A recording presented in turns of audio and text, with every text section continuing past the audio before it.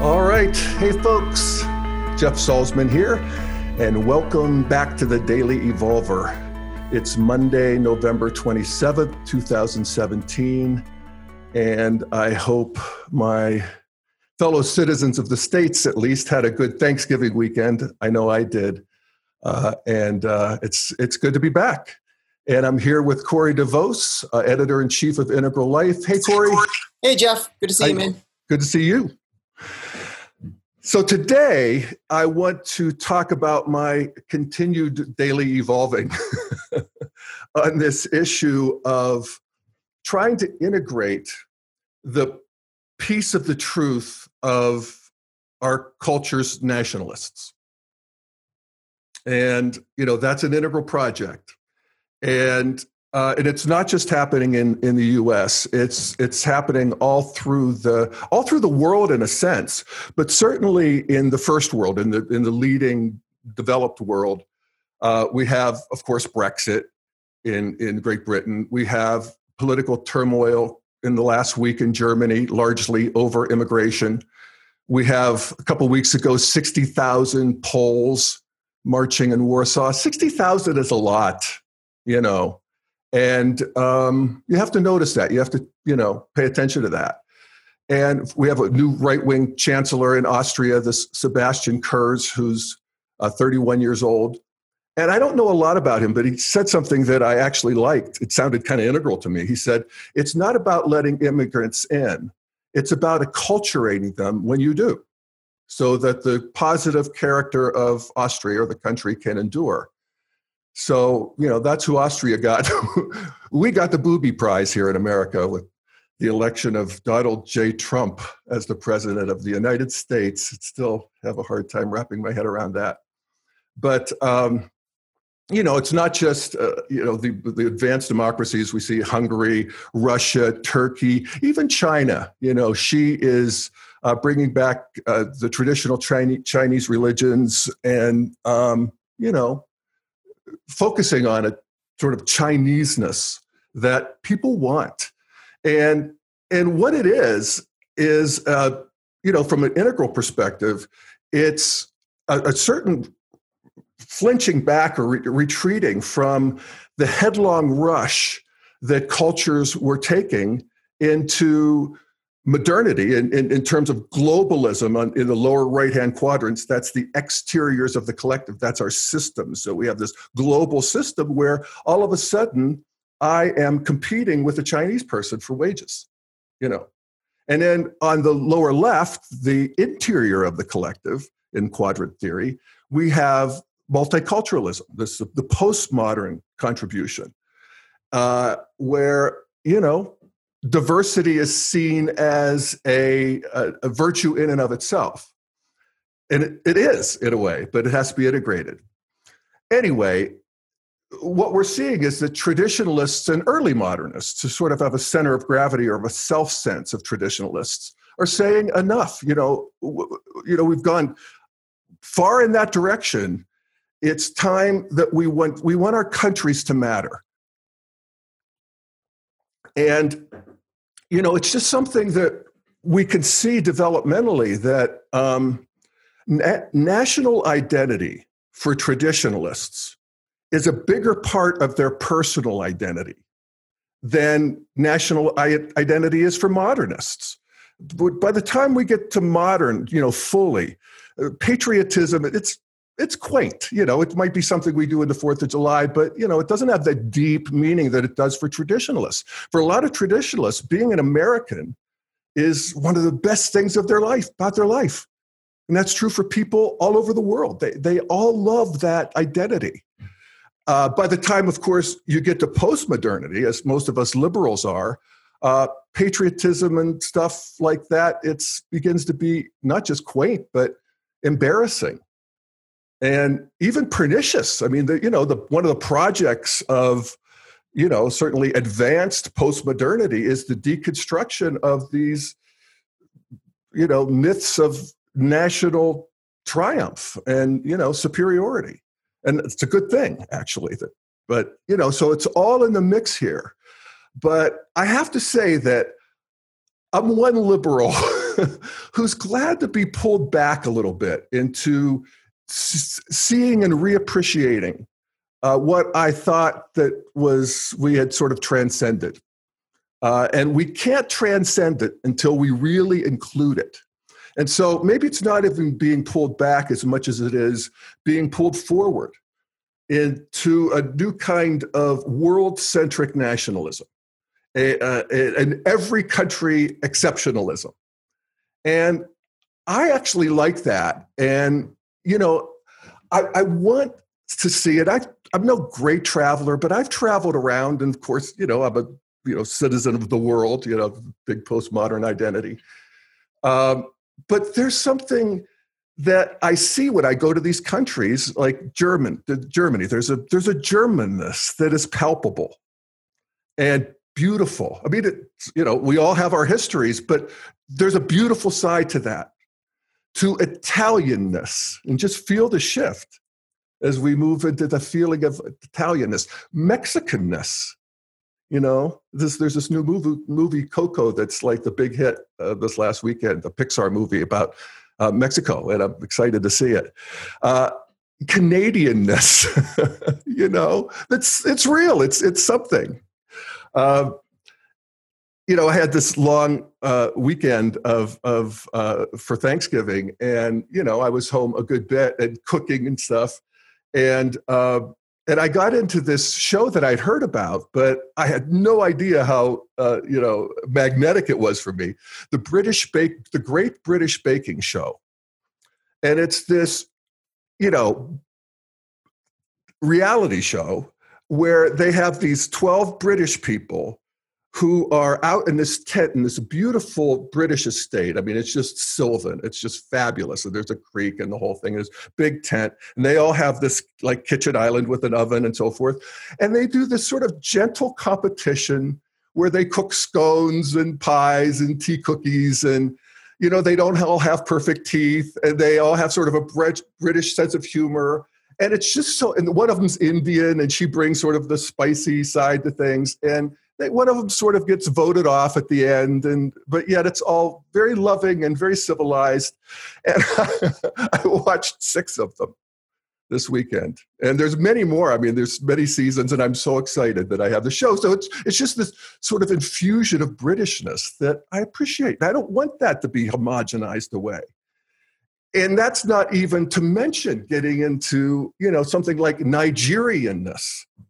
The New York Times had an article a few days ago about the new young writers coming out of Nigeria, and how they're not just writing for foreigners. They're writing for their own people. The first wave of Nigerian writers tried to explain Nigerianness to white people, but these people are writing for their own people. And they were talking about some of these books, and it's like, I can't wait to get my hands on them. And so anyway, there's all of it. Iranianness, Japaneseness, everything has a texture, everything has a flavor that we don't want to be homogenized away. And even if we did, and maybe some of us did and still do, the multicultural, when you really think that is the way, our more traditional sisters and brothers are not going to let us. That has become apparent. So, the challenge is to, integrate them more than they integrate us. That's always a dicey one. But also, I think one of the most difficult challenges is that, we live in a culture that is currently quite polarized. We're in a culture war. And it's right on schedule in a way, and it's nothing to be alarmed about as long as it stays peaceful, and I think it will. But which side of the 50-yard line you're on really matters. So if you get associated, for instance, with nationalism, with the positive side of nationalism, then you're in the same side of the street as the racists.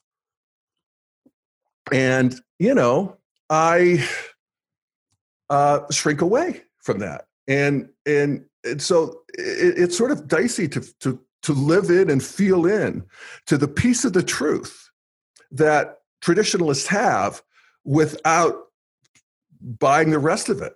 and, without getting associated or afraid of the rest of it. And, just as I was sort of sorting this out, I got this email from one of my wonderful listeners, Petty Heipel. And she says, Jeff, I'm just sending you my integral pondering for the day. So this is what she sent me. It's just a paragraph. She said, something we talk a lot about in the integral community is the capacity to see the value in different worldviews and perspectives, and that everyone has a piece of the truth. I've been noticing lately, too, that it seems everyone also has a piece of falsehood or ignorance. So a challenge for me has been discernment. Excuse me. I think we can easily tend to overly adore someone and believe everything they say without discernment. Or on the other hand, completely dismiss everyone someone shares because some part of what they are sharing isn't true or shows ignorance. It's so easy to make someone totally right or totally wrong in our minds and either miss their wisdom or miss where they may be mistaken. And I love that. I wrote her back. I said, Petty, you took me into new territory, and I mean it. And I think this is part of this thing that I'm trying to sort out, and I think a lot of us are, about integrating so that we can move forward bigger, more grown up. So now I want to, try that on with one of the great villains of, at least in liberal culture, one of the great demons of liberal culture, and that's Coulter. And she wrote a column criticizing Trump from the right. And it's interesting, her worldview, her perspective from the right, because she's not a Republican and never Trumper, like the William Crystal and the guys at, the Weekly Standard and, the sort of establishment. She's actually criticizing him from the right, that he's actually not doing anything on his nationalist agenda. And I want to look at that and find the piece of the truth in there. And I think there is one. That's why, I'm going to share this column. I don't know when it was, in this last few weeks, at any rate. It was recent. And of course, any effort to de-demonize Ann Coulter is not going to be reciprocated, to say the least. I mean, literally, here's some of the titles of her books. The first, Demonic: How the Liberal Mob is Endangering America. So demonic, so there we are. Slander: Liberal Lies About the American Right. Guilty: Liberal Victims, in quote, and their assault on America. Treason: Liberal treachery from the Cold War to the war on terrorism. So, she's a culture warrior on the right against the evil liberals. She's also a big Trump fan. Her latest book, I have to say I do love the title, In Trump We Trust, E Pluribus Awesome, with an exclamation point. So, she makes, I saw it was like $8 million a year selling this point of view that she believes to her people. And she does it, of course, as you can see, in this sort of tradition of the provocateur, and provocateurs are always so offensive when they're on the other side. But when they're on our side, we like them. I always think of the merry pranksters of the left in the 60s and that whole line of Jerry Rubin and, Steal This Book and all of the stuff that lefties were doing to just sort of offend and get attention. I mean, it's a standard strategy for people who are feeling like they're being left out and not getting attention. Gays for years, doing these gay pride parades. I've often mentioned this, but the one of my favorite Onion headlines of all time, The Onion is one of our humor newspapers here in America, and it's very funny. And it was like a little newspaper, and on the front it shows this gay rights parade. And there's the float with the guy and the assless chaps and the, feather boas and all this shit. And the headline is, Gay Rights Parade Sets Gay Rights Back 50 Years. And that's sort of what you think would happen. People would be like, I hate the gays. But they actually don't. They actually look and they see, and, people were so curious about each other, we just can't stay out of each other's hair. So it actually moves the ball. So I want to, sort of give her a little provocateur space because the truth is she's a serious conservative. And she has been, as she puts it, since kindergarten. She grew up in a Joseph McCarthy-loving household. She is a lawyer. She edited the law review at her college. I'm forgetting what college, but she worked for the Federalist Society when she graduated, a big conservative think tank, basically. And she is a very committed Christian. As she puts it, I'm a Christian first and a mean-spirited, bigoted conservative second. And she says, Christianity fuels everything I write. Being a Christian means I am called upon to do battle against lies, injustice, cruelty, hypocrisy. All the virtues of the Church of Liberalism. So you can see that she's a holy warrior, and she actually is a holy warrior in the sense that there is some part of her that is down in this sort of red traditional, early traditional, where, well, I'll just read this. This is her most inflammatory line. This is what got her fired from the National Review, which is a conservative, respectable conservative magazine. This is what she wrote 3 days after 9/11, 2001, with the Trade Towers. She said, it's preposterous. She was talking about the screening at airports. It's preposterous to assume that every passenger is a potential crazed homicidal maniac. We know who the homicidal maniacs are. They are the ones cheering and dancing right now. We should invade their countries, kill their leaders, and convert them to Christianity. That's the line. She goes on, we weren't punctilious about locating and punishing only Hitler and his top officers. We carpet bombed German cities. We killed civilians. That's war. And this is war. And a lot of traditionalists, they resonate with that. I don't know about the kill their leaders and convert them to Christianity part. That's red, that's early traditional. But the idea of why America can't win a war when we did World War II and, the whole thing, doesn't make sense to traditionalists because they don't really get moral evolution.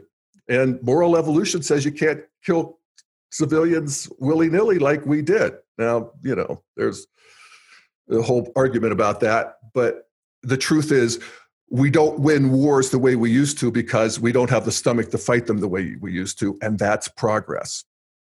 Anyway, her one of her statements, this is the one that got me. This is the one that made me hate Ann Coulter for years. This is about gay marriage.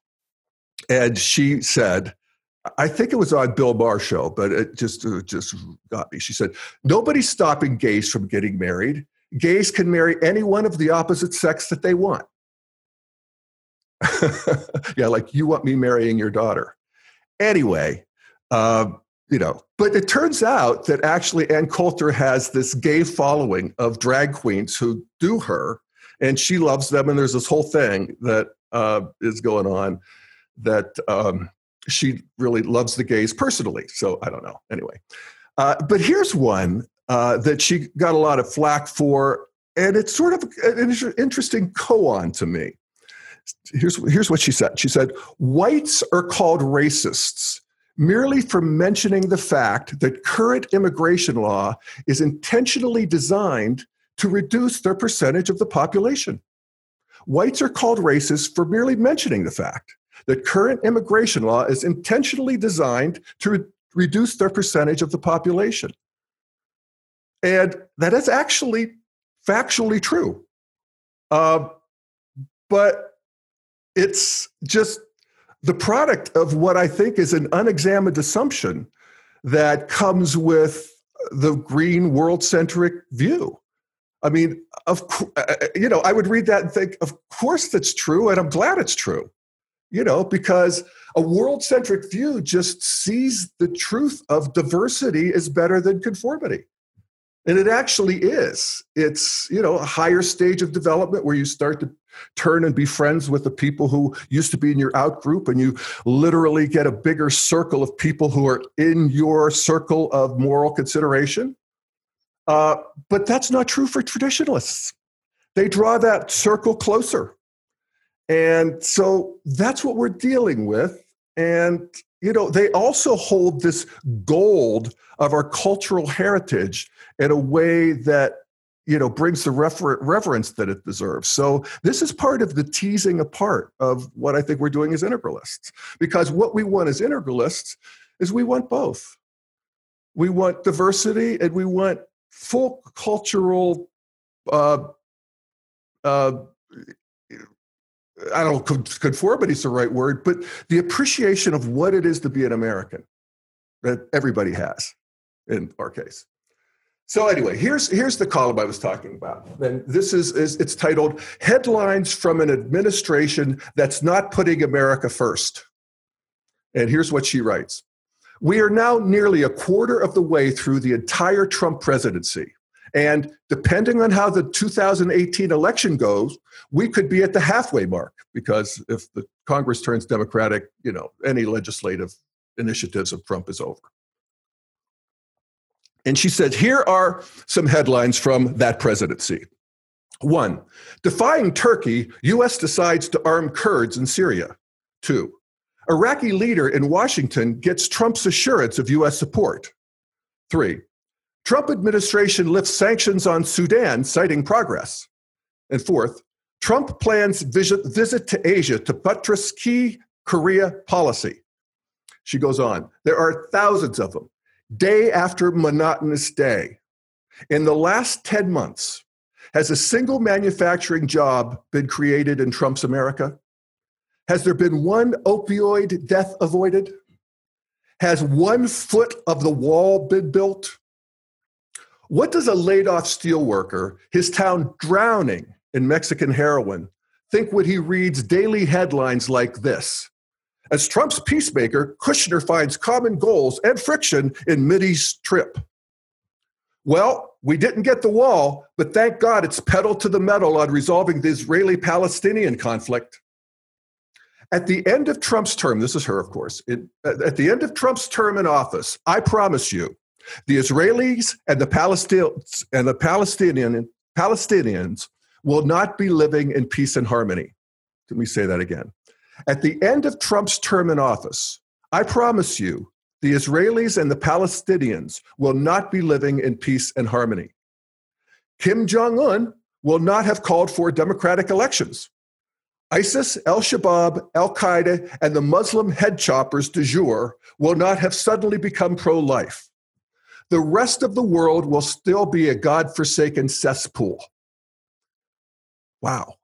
It's funny. I feel sort of repulsed, but I also feel this old remnants of, we're America. My screw the rest of the world glands, they start pumping, So I could feel that. And then she goes on. That's why Trump's campaign slogan, to make America great again, was such a hit.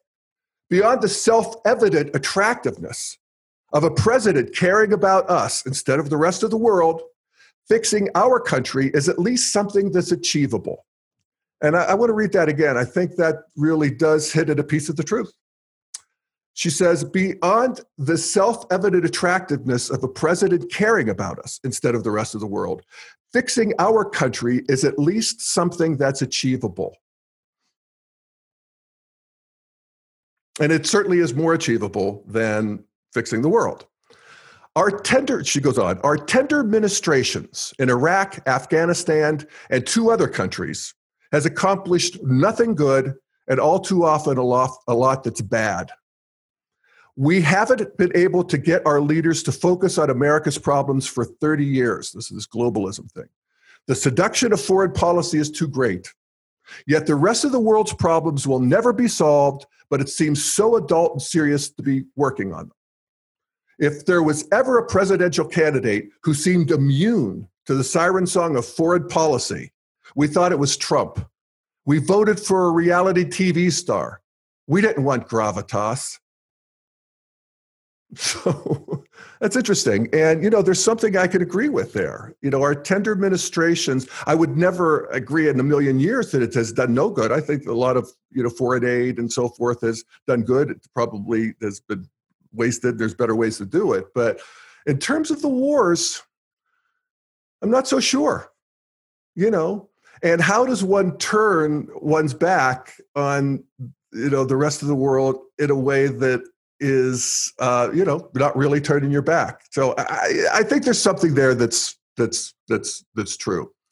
But what we're doing, of course, is always we're integrating so that we can move forward in a new, bigger view that includes the pieces of the truth of all of the integrated worldviews.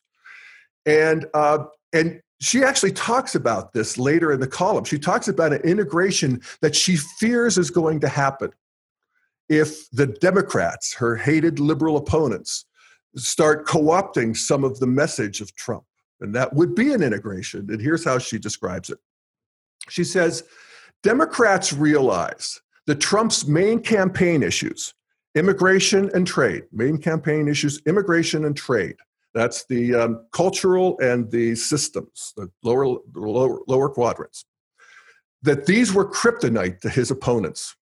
The Democrats, the media, even Republicans threw everything they had at Trump. He still won. Democrats know how Trump did it. Unfortunately, they also know how to use the same kryptonite against him. You will notice that smart liberals are not saying, we need more pussy hats, more angry rhetoric, more Rachel Maddow conspiracy theories. No, the smart liberals are begging Democrats to steal the central components of Trump's death-defying campaign, immigration and manufacturing. Andrew Sullivan recently wrote in New York Magazine, this is Andrew Sullivan, I don't believe it's disputable at this point that the most potent issue behind the rise of the far right in America and Europe is mass immigration. It's a core reason that Trump is now president. And then she goes on, Andrew Sullivan called the Democrats' sudden decision to treat illegal immigrants as a beloved constituency constituted political suicide. And I'll read that again. She called the Democrats' sudden decision to treat illegal immigrants as a beloved constituency was political suicide. Then she goes on, this week, former Obama administration official Steve Ratner called on Democrats to abandon liberal shibboleths and focus on winning the votes of white working class men. Wage stagnation, he wrote in the New York Times, is our most pressing economic challenge. And then finally she writes, and of course, several months ago, the Democrats' meticulous pollster Stanley Greenberg produced a report telling Democrats that to beat Trump, they need to win back the nation's working class communities, starting in the formerly industrial states and the upper Midwest. So that's Ann Coulter sort of warning her fellow tribal Republicans that if you don't get your act together on these issues that Trump won on, the left is going to co-opt them. And they probably are in some way. That's, again, not as much either or, immigrant or no immigrant, wall or no wall, but just a bigger appreciation of the piece of the truth that people who believe that have, which is there is something precious about maintaining the culture of the country, and that we're not going to give that up easily. And it's sort of a new nationalism. And it's not the militant nationalism. This is where there's a confusion. It's sort of a pre-trans fallacy in a certain way. But it's not the militant nationalism that has, been all of human history, certainly since the, middle of the last century. The militant nationalism fueled, and tribalism fueled human history. But now, as we have in the center, at least center of gravity modern countries, we have a cultural nationalism that's the fight. Nationalism, cultural nationalism wants to be seen and respected and integrated. And, I'll take cultural nationalism over militant nationalism any day. It's progress. So